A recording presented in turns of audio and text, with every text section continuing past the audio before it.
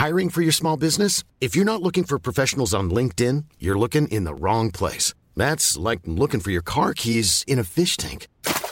LinkedIn helps you hire professionals you can't find anywhere else, even those who aren't actively searching for a new job but might be open to the perfect role. In a given month, over 70% of LinkedIn users don't even visit other leading job sites. So start looking in the right place. With LinkedIn, you can hire professionals like a professional. Post your free job on linkedin.com/people today.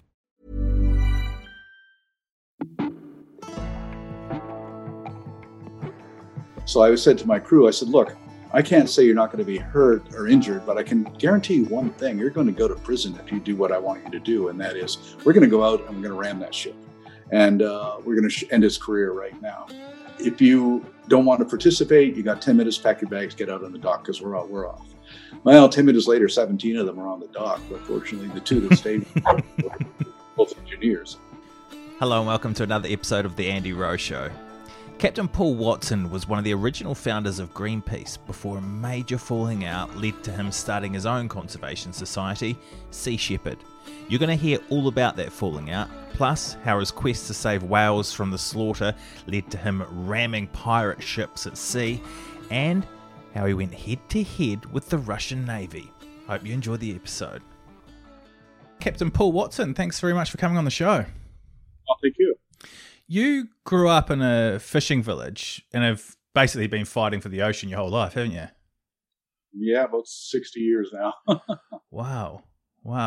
There was actually a really definitive turning point for you, though, as well, off the coast of California, wasn't there? I think you were working as a human shield for Greenpeace back in the day? Yeah, I was with Greenpeace. I was in June of 1975. And we'd come up with this idea to protect the whales by putting our bodies between the harpoons of the whales. We were reading a lot of Gandhi at the time, thought that would work.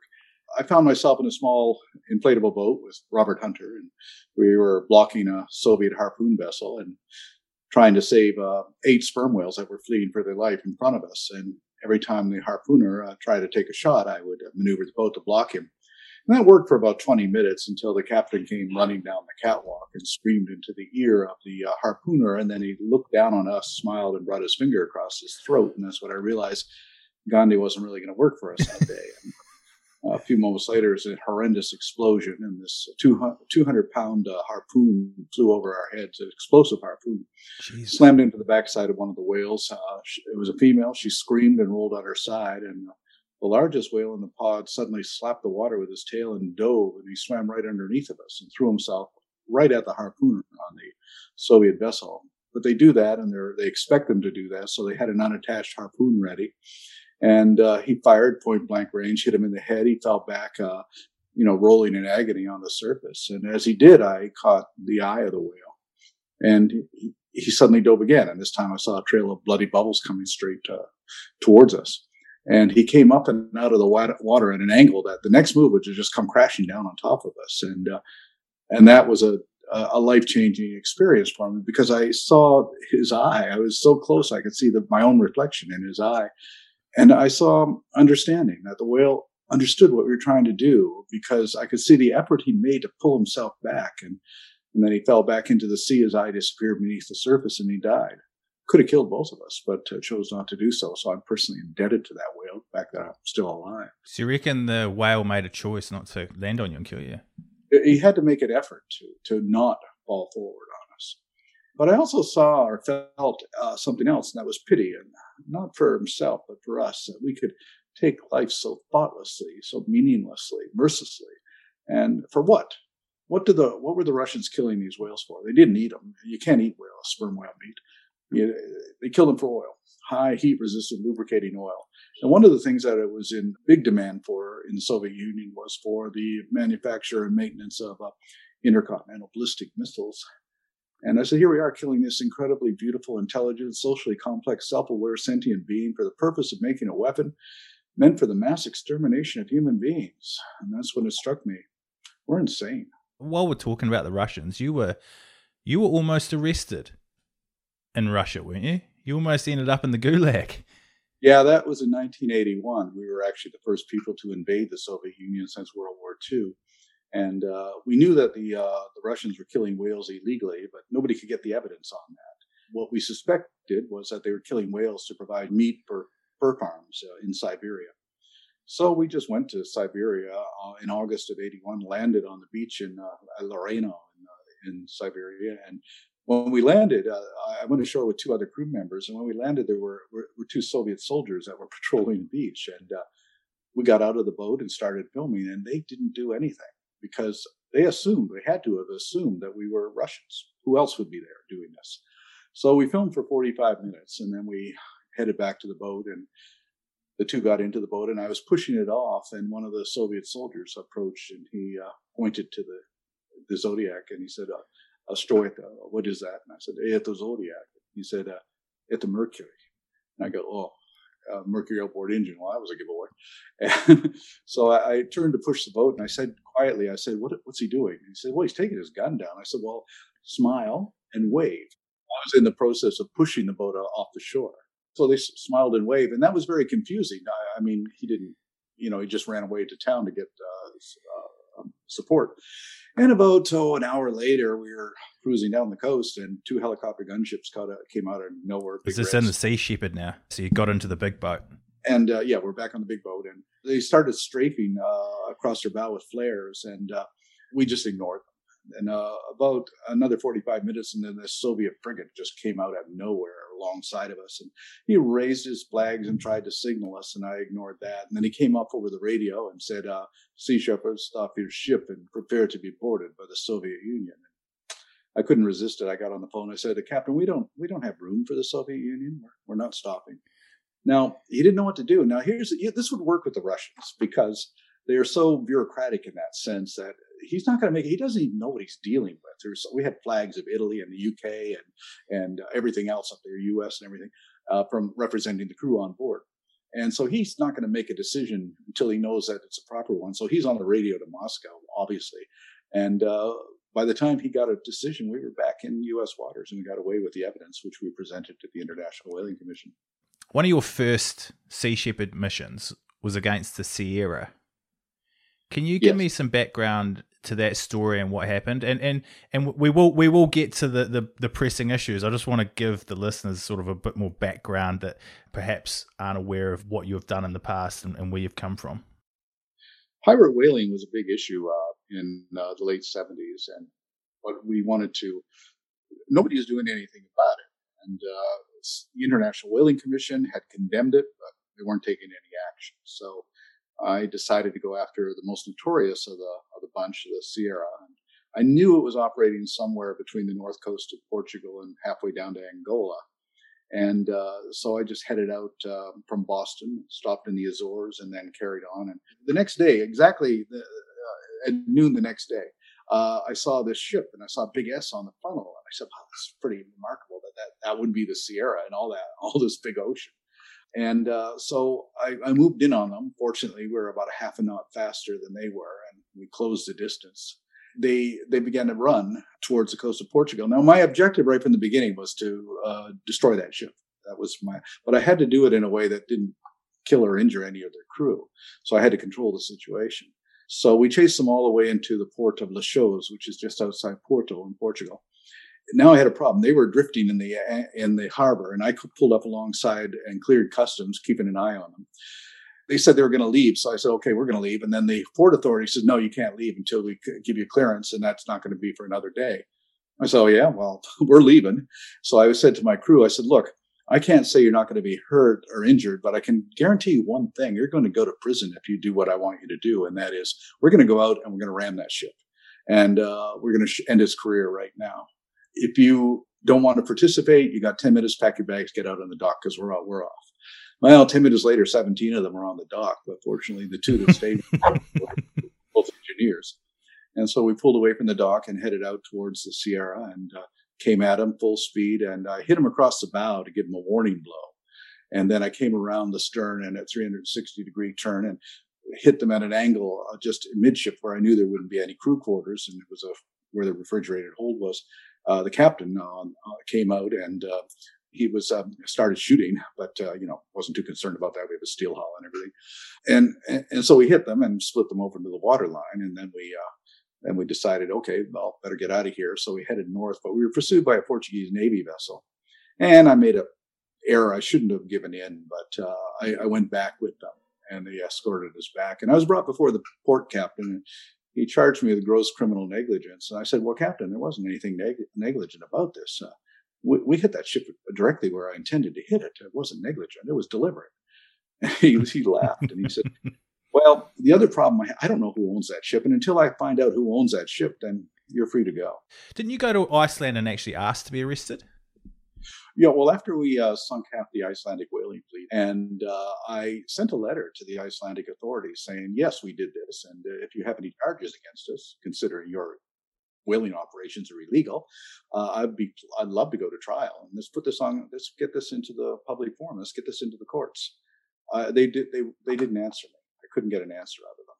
So in January of '88, I flew to Iceland and demanded to be arrested.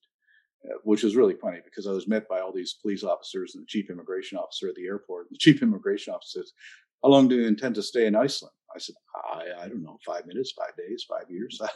You tell me. Well, we have to go to interrogation. I said, great, let's go to interrogation. Went to interrogation. They said, are you saying that you sunk these ships? Yeah, we sunk them. We're going to sink the other two at the first opportunity. Well, then they put me in jail. And that next morning, 2 police officers escorted me to the airport, put me on a plane, and flew with me back to New York.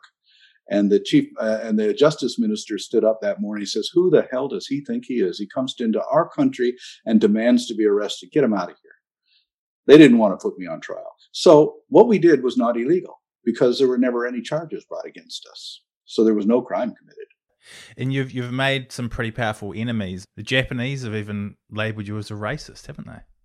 We get called a racist by anybody who's a whaler. The Norwegians call us racist. In fact, I think was the head of the High North Alliance said, Watson's a racist. And, the only people who are against whaling are Anglo-Saxons. I said, really? Oh, that's a good one. Yes. My grandfather's from Denmark. I don't know how that works into this equation, but why did the Japanese call you racist? That's their, if you oppose Japanese whaling, you oppose Japanese culture, therefore you're a racist. It's as simple as that. What about the dolphins in Japan? Do you know much about Taiji? Yeah, we were the first people to expose that in 2003. I had to send a crew over there to investigate it. And the footage we took was horrendous. That was before they started covering it up and everything. And that got worldwide attention on that. It's inside Japan, so you can't really do much. But we made sure that it was going to take place out of sight and out of mind. So we sent numerous people there every year. But the Japanese then finally retaliated and then banned anybody who was a member of Sea Shepherd from even entering Japan. What do you know about the dolphins in Taiji? The rounding up of dolphins in Taiji began in the 60s, at the same time that was the emergence of the orca and dolphin area. The dolphins are the main reason that happens is to capture dolphins for theme parks, for the entertainment industry, really. I call it a form of slavery, really. The average price of a dolphin on the market is $200,000. So every dolphin that they can find and sell to the aquarium industry is $200,000. So what they do is they drive in hundreds of dolphins, dozens of dolphins, whatever they find, and they drive them into the cove in Taiji.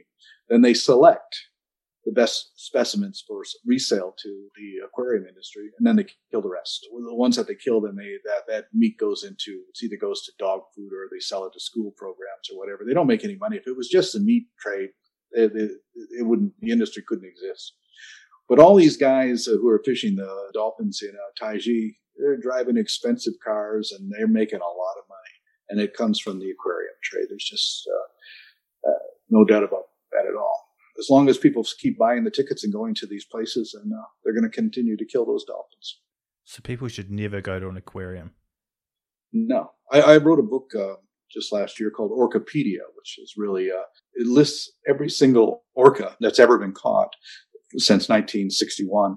How many have died? 256 of them have died in captivity, and the present status of the ones that are there now. And here's an animal that lives a lifespan of about 100 years, same as people really, but they don't live more than 17 years on average in captivity. We saw some of that on the Seaspiracy documentary that was on Netflix. What did you make of that documentary?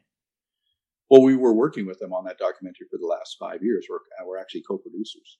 And I think it's an excellent documentary. And what's incredible about it is that it was trending on Netflix, #1 in the UK, in the top 10 in many countries.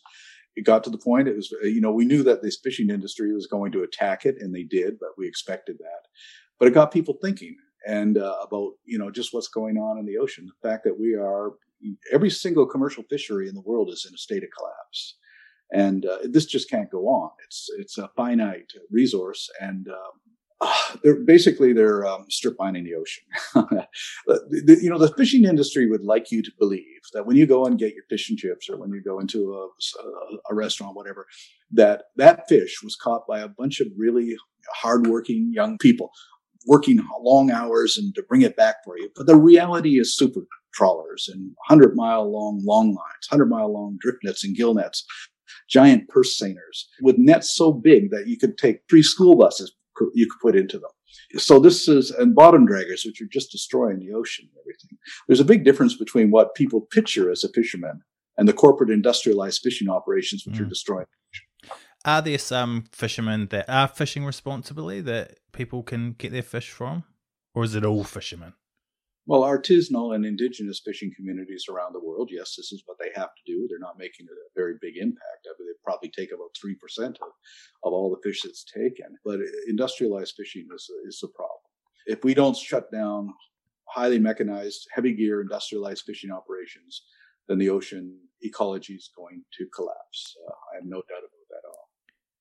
When you say that ocean ecology is going to collapse, what does that actually mean in the scheme of what that means for the planet?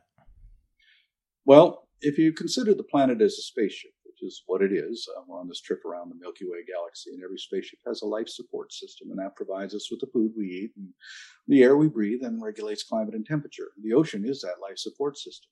Phytoplankton provides up to 70% of the oxygen that we breathe. And since 1950, there's been a 40% diminishment in phytoplankton populations in the ocean. Now, that life support system is run and maintained by a crew of species on this planet, ranging from microbes all the way up to the great whales. And we humans, well, we're not crew members. We're passengers. We're having a wonderful time entertaining ourselves. But what we are doing is murdering the crew. We're killing them at an incredible rate. And there's only so many crew you can kill before the machinery of the life support system begins to collapse. And I think that's what's happening right now.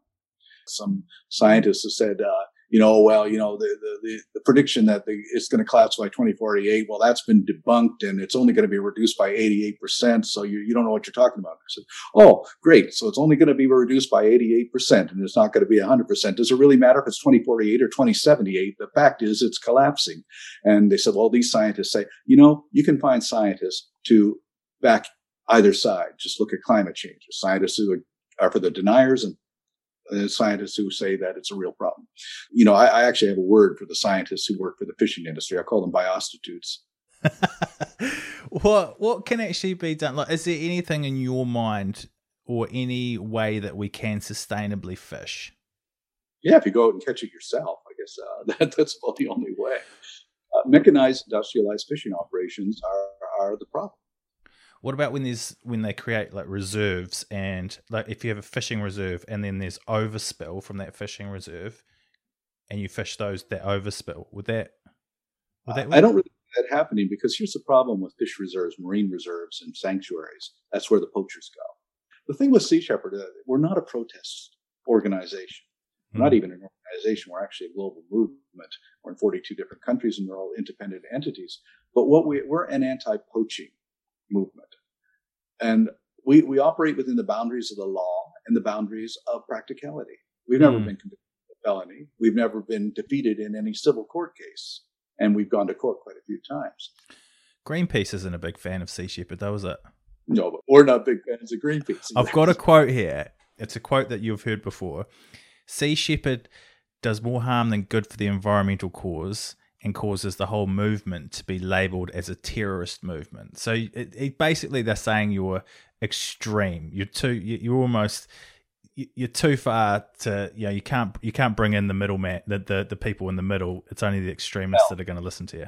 After we sank those ships in Iceland and Greenpeace attacked us, I was doing a talk show in Vancouver, and somebody called in a bomb threat to protest my violence, which I thought was somewhat strange.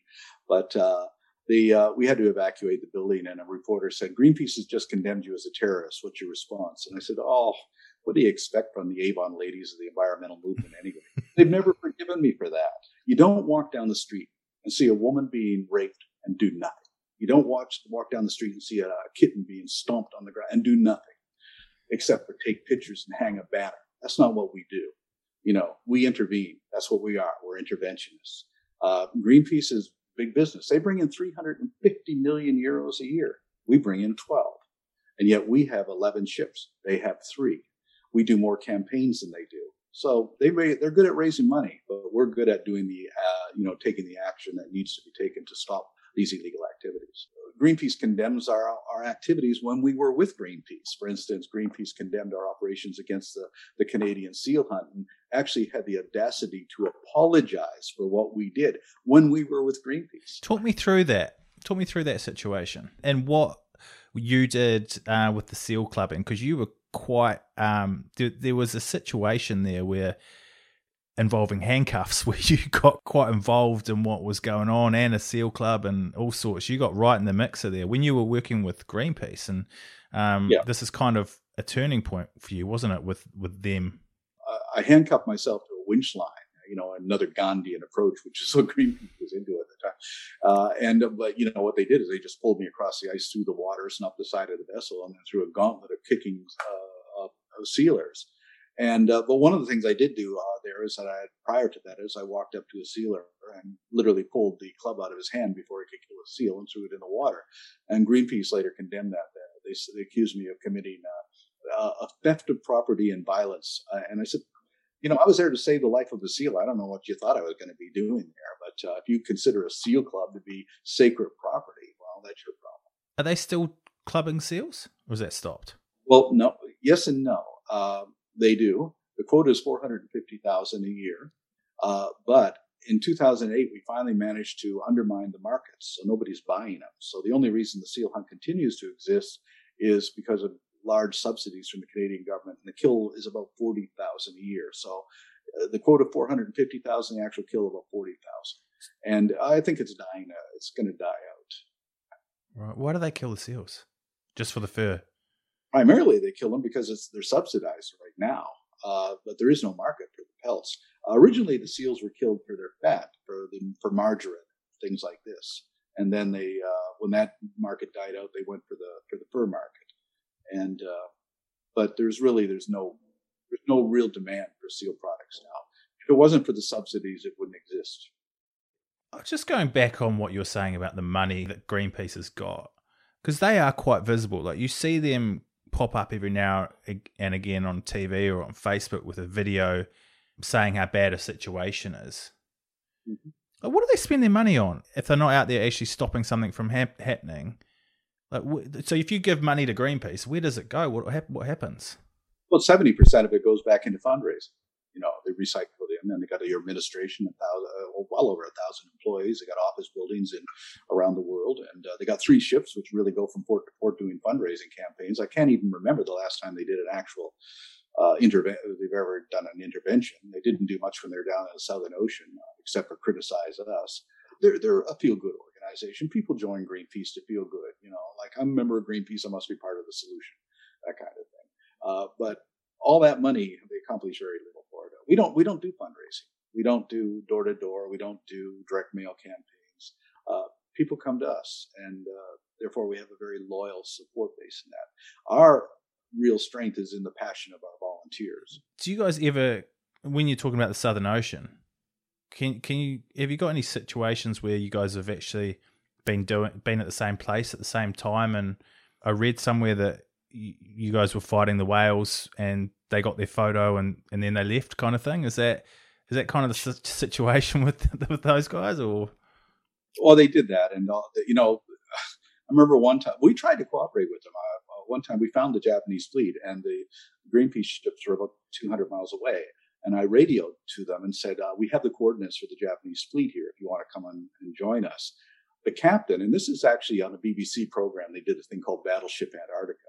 The captain called a meeting and said, well, Sea Shepherd's just given us coordinates, but we're not going to have anything to do with those bastards. So, And then when they, a couple days later, we did come into the same place and everything, and they were trying to, they were criticizing us for our actions. Don't you call them the other whaling industry sometimes? Well, it is a whaling industry in a way because you're making money off of the killing of whales. And then they went and sent their ship to Japan and said that we love the Japanese people, and actually sat down and ate whale meat with them to show their solidarity with them and their culture. And I go, oh, wow, Wow. Looking at the overfishing situation, I've heard you talk about the Somali pirates and the situation that they got themselves into.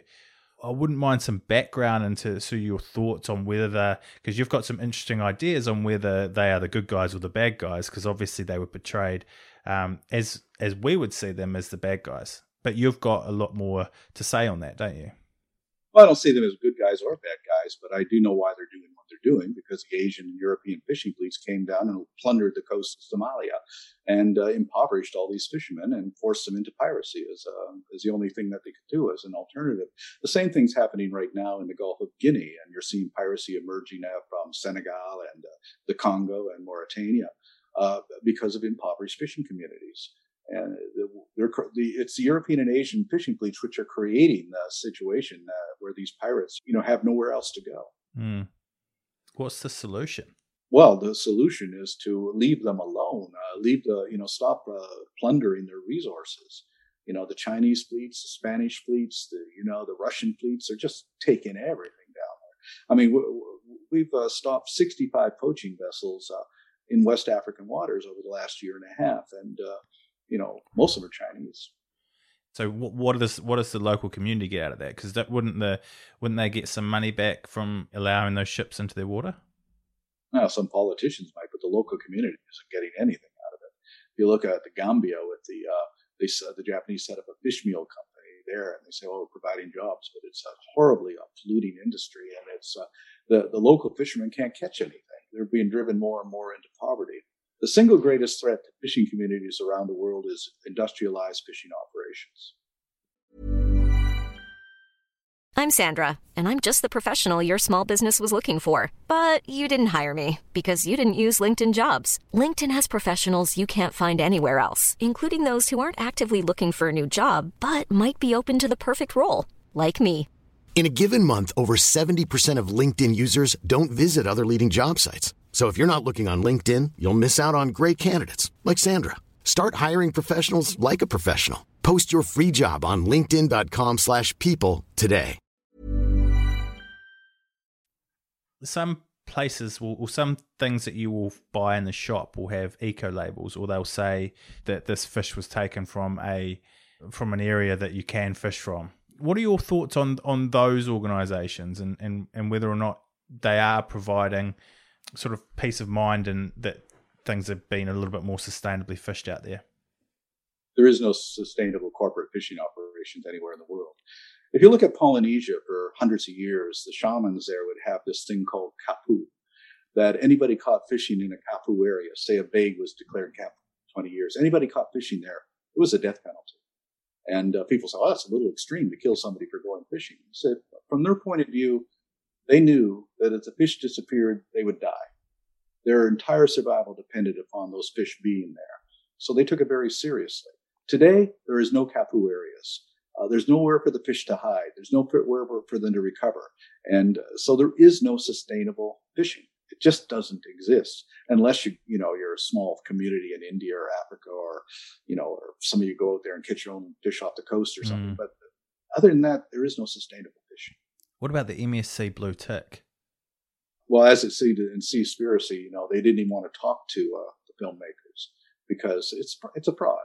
It just really is. Back in 1992, I attended the United Nations Conference on the Environment in Brazil. And that was when Prime Minister Gro Harlem Brundtland from Norway, she coined the phrase sustainability. What does that mean? It means business as usual. Let's just slap that word sustainable on every damn thing. Well, forest products, fishing products, everything. We'll just slap that thing on there. And there's no way to really prove it. Nobody tracks where the fish is caught at sea. There's so much transshipment at sea. It's caught here, sent to a vessel here. And it's impossible to track. Nobody knows that if the fish on your plate was caught legally or illegally. Are some of those organizations not doing some good work, though? Trying to, call out illegal fishing here and there? I think that Earth Island Institute is trying to do they're trying to do the good thing. But the problem is that they can't sell the idea that it's a dolphin-free tuna when they themselves admit that it is not dolphin-free. You can't guarantee that. People are bribed. The observers sometimes are even killed. They go missing. There's just no way to prove it. So slapping a label on a can is not proof that the product is dolphin-free. And what I'm looking for is tuna-free tuna. What are we doing to the tuna? And bluefin tuna has been reduced by 90% from, in that. And then we look at northern cod. The entire fishery collapsed in 92. Orange roughy fishery collapsed in the 90s also. Hasn't recovered. Orange roughies live to up to about 200 years old, don't they, as well? Yeah, they don't become sexually mature until they're 45, and they live to be 200 years old. So they can't keep up with the demand.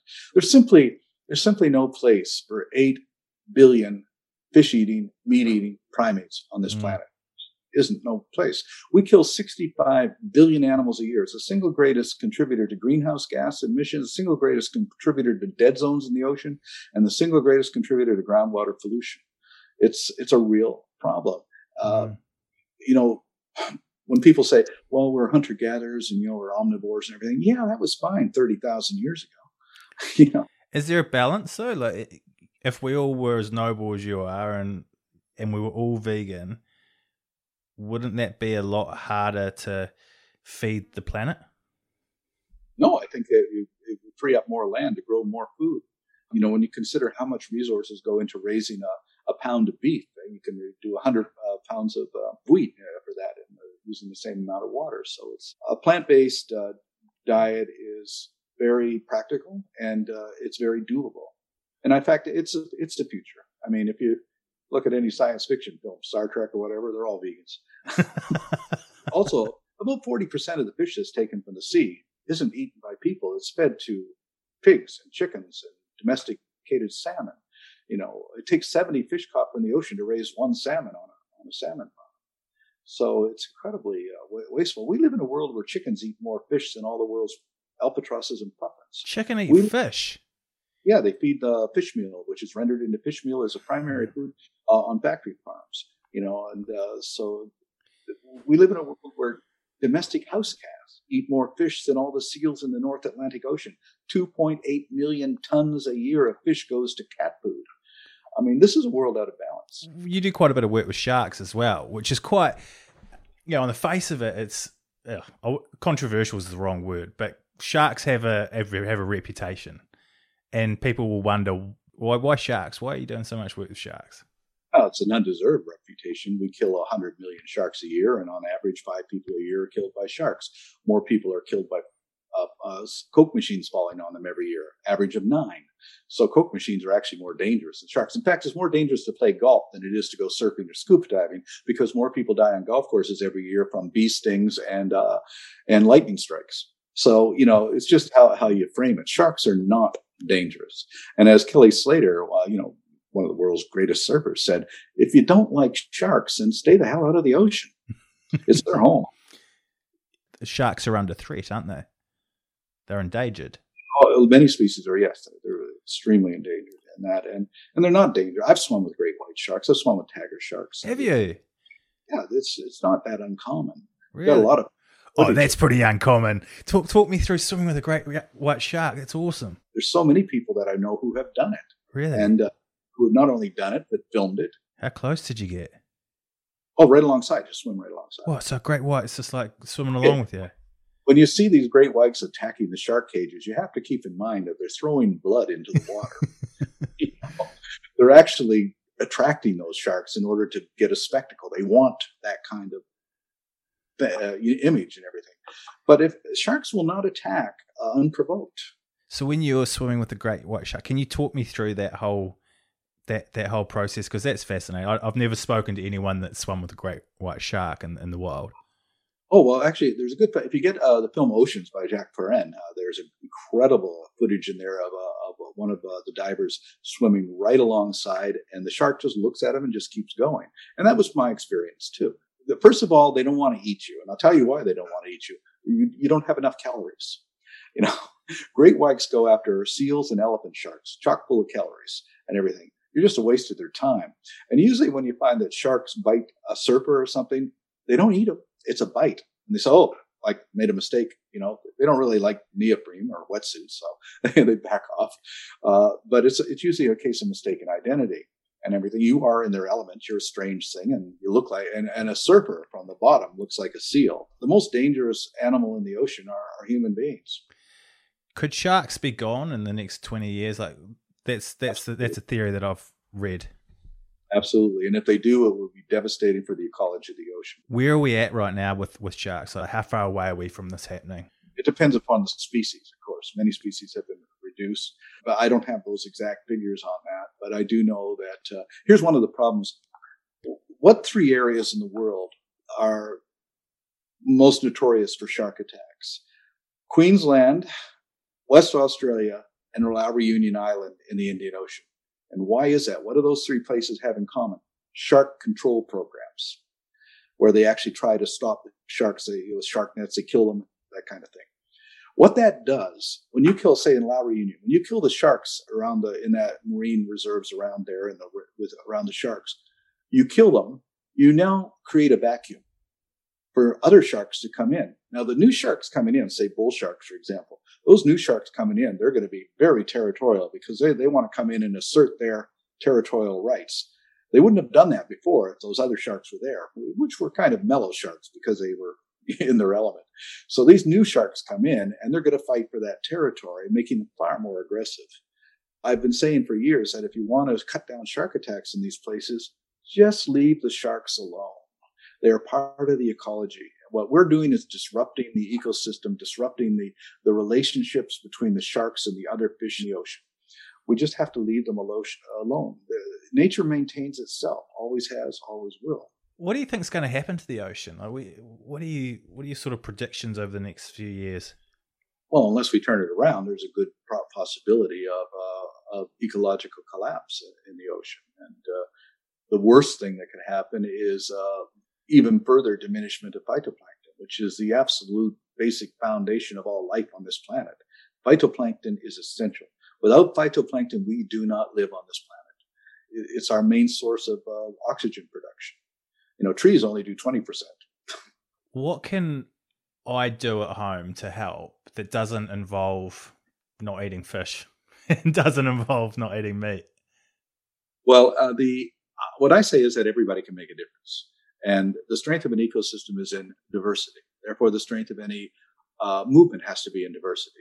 So that doesn't matter whether your approach is education, litigation, legislation, or direct action, or protest, whatever. It doesn't matter. It's that diversity that makes a difference. So if we all each look at harness our passion to imagination and courage and use our skills and abilities, we can all make a difference. We all have the capacity to change the world. Because of Dian Fossey, we still have mountain gorillas in Rwanda. Because of David Wingate, the Bermuda storm petrel, a little bird in Bermuda, did not go extinct. There's so many people have made a difference there. And I can't think of a more noble pursuit than because you intervened, a species did not go extinct or a habitat was protected. But it is dangerous work. I mean, just last week, Rory Young, a ranger protecting elephants in Africa, he was murdered along with two Spanish journalists.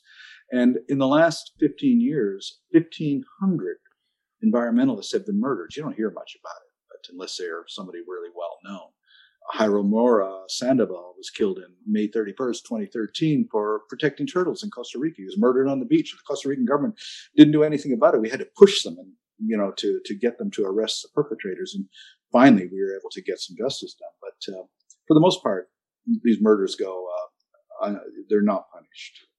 Do you think that governments can be to blame for a lot of what's going on in the oceans? I mean, do you think, for example, the British government do enough to protect the marine life and life in general in the ocean? No.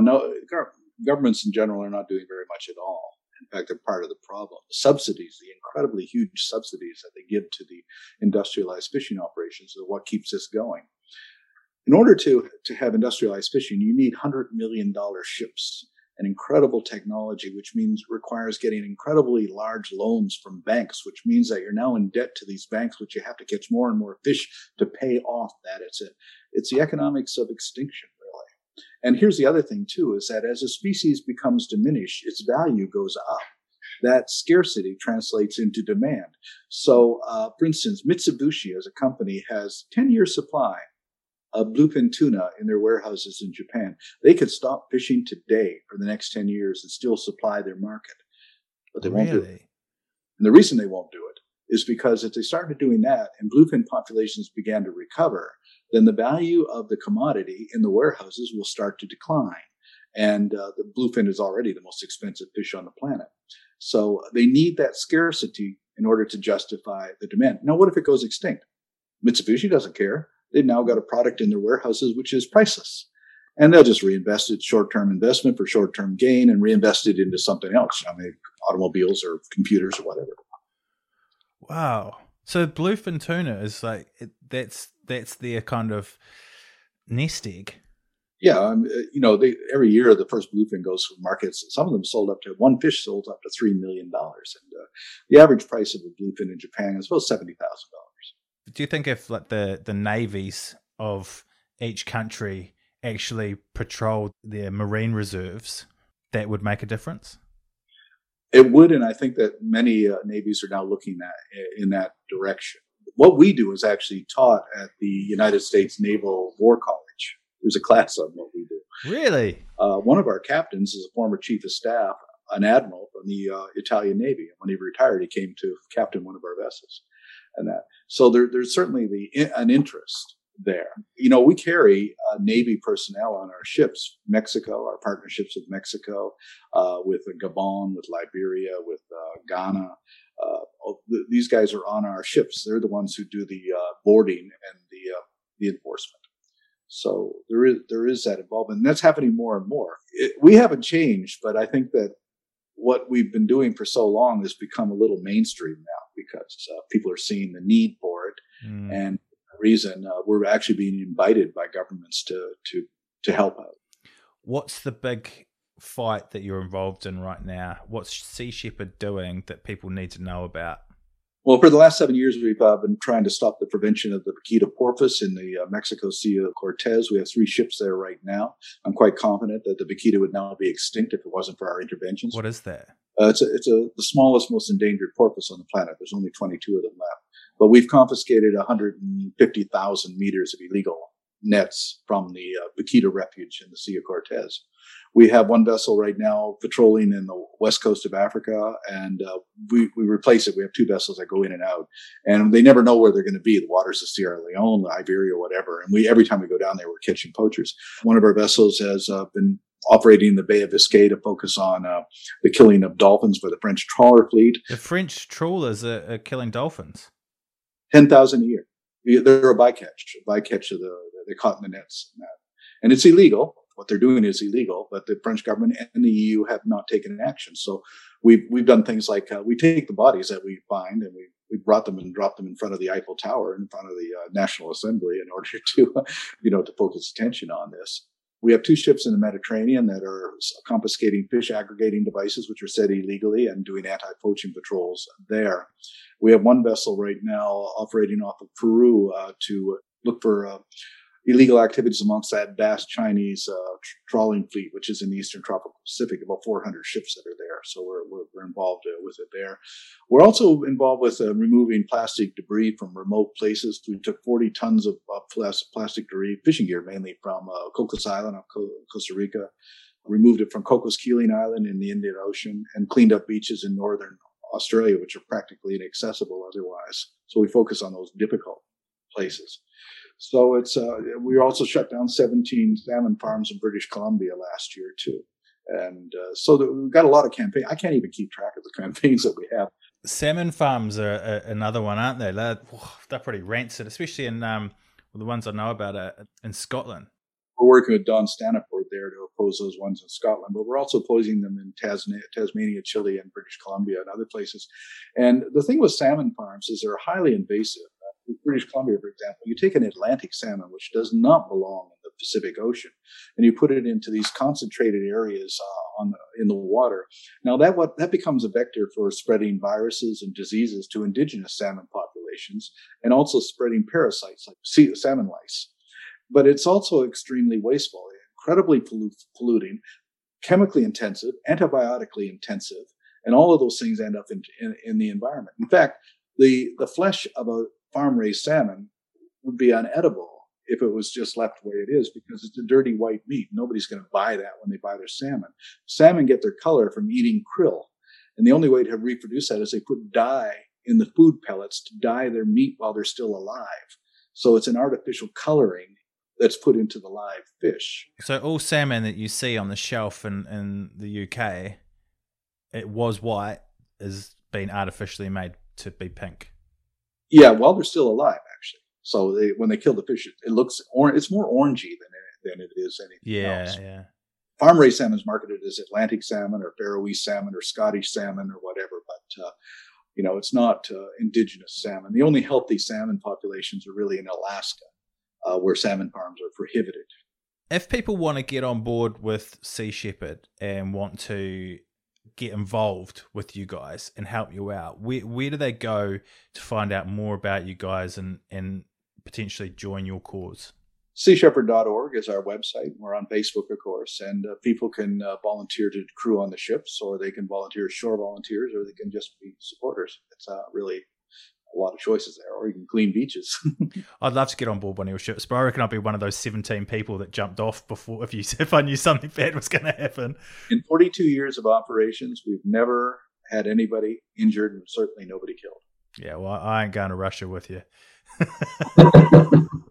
Captain Paul Watson, thank you very much for coming on the show, and thank you very much for listening. Don't forget to leave a review, but more importantly, give this a share and tag us on social media.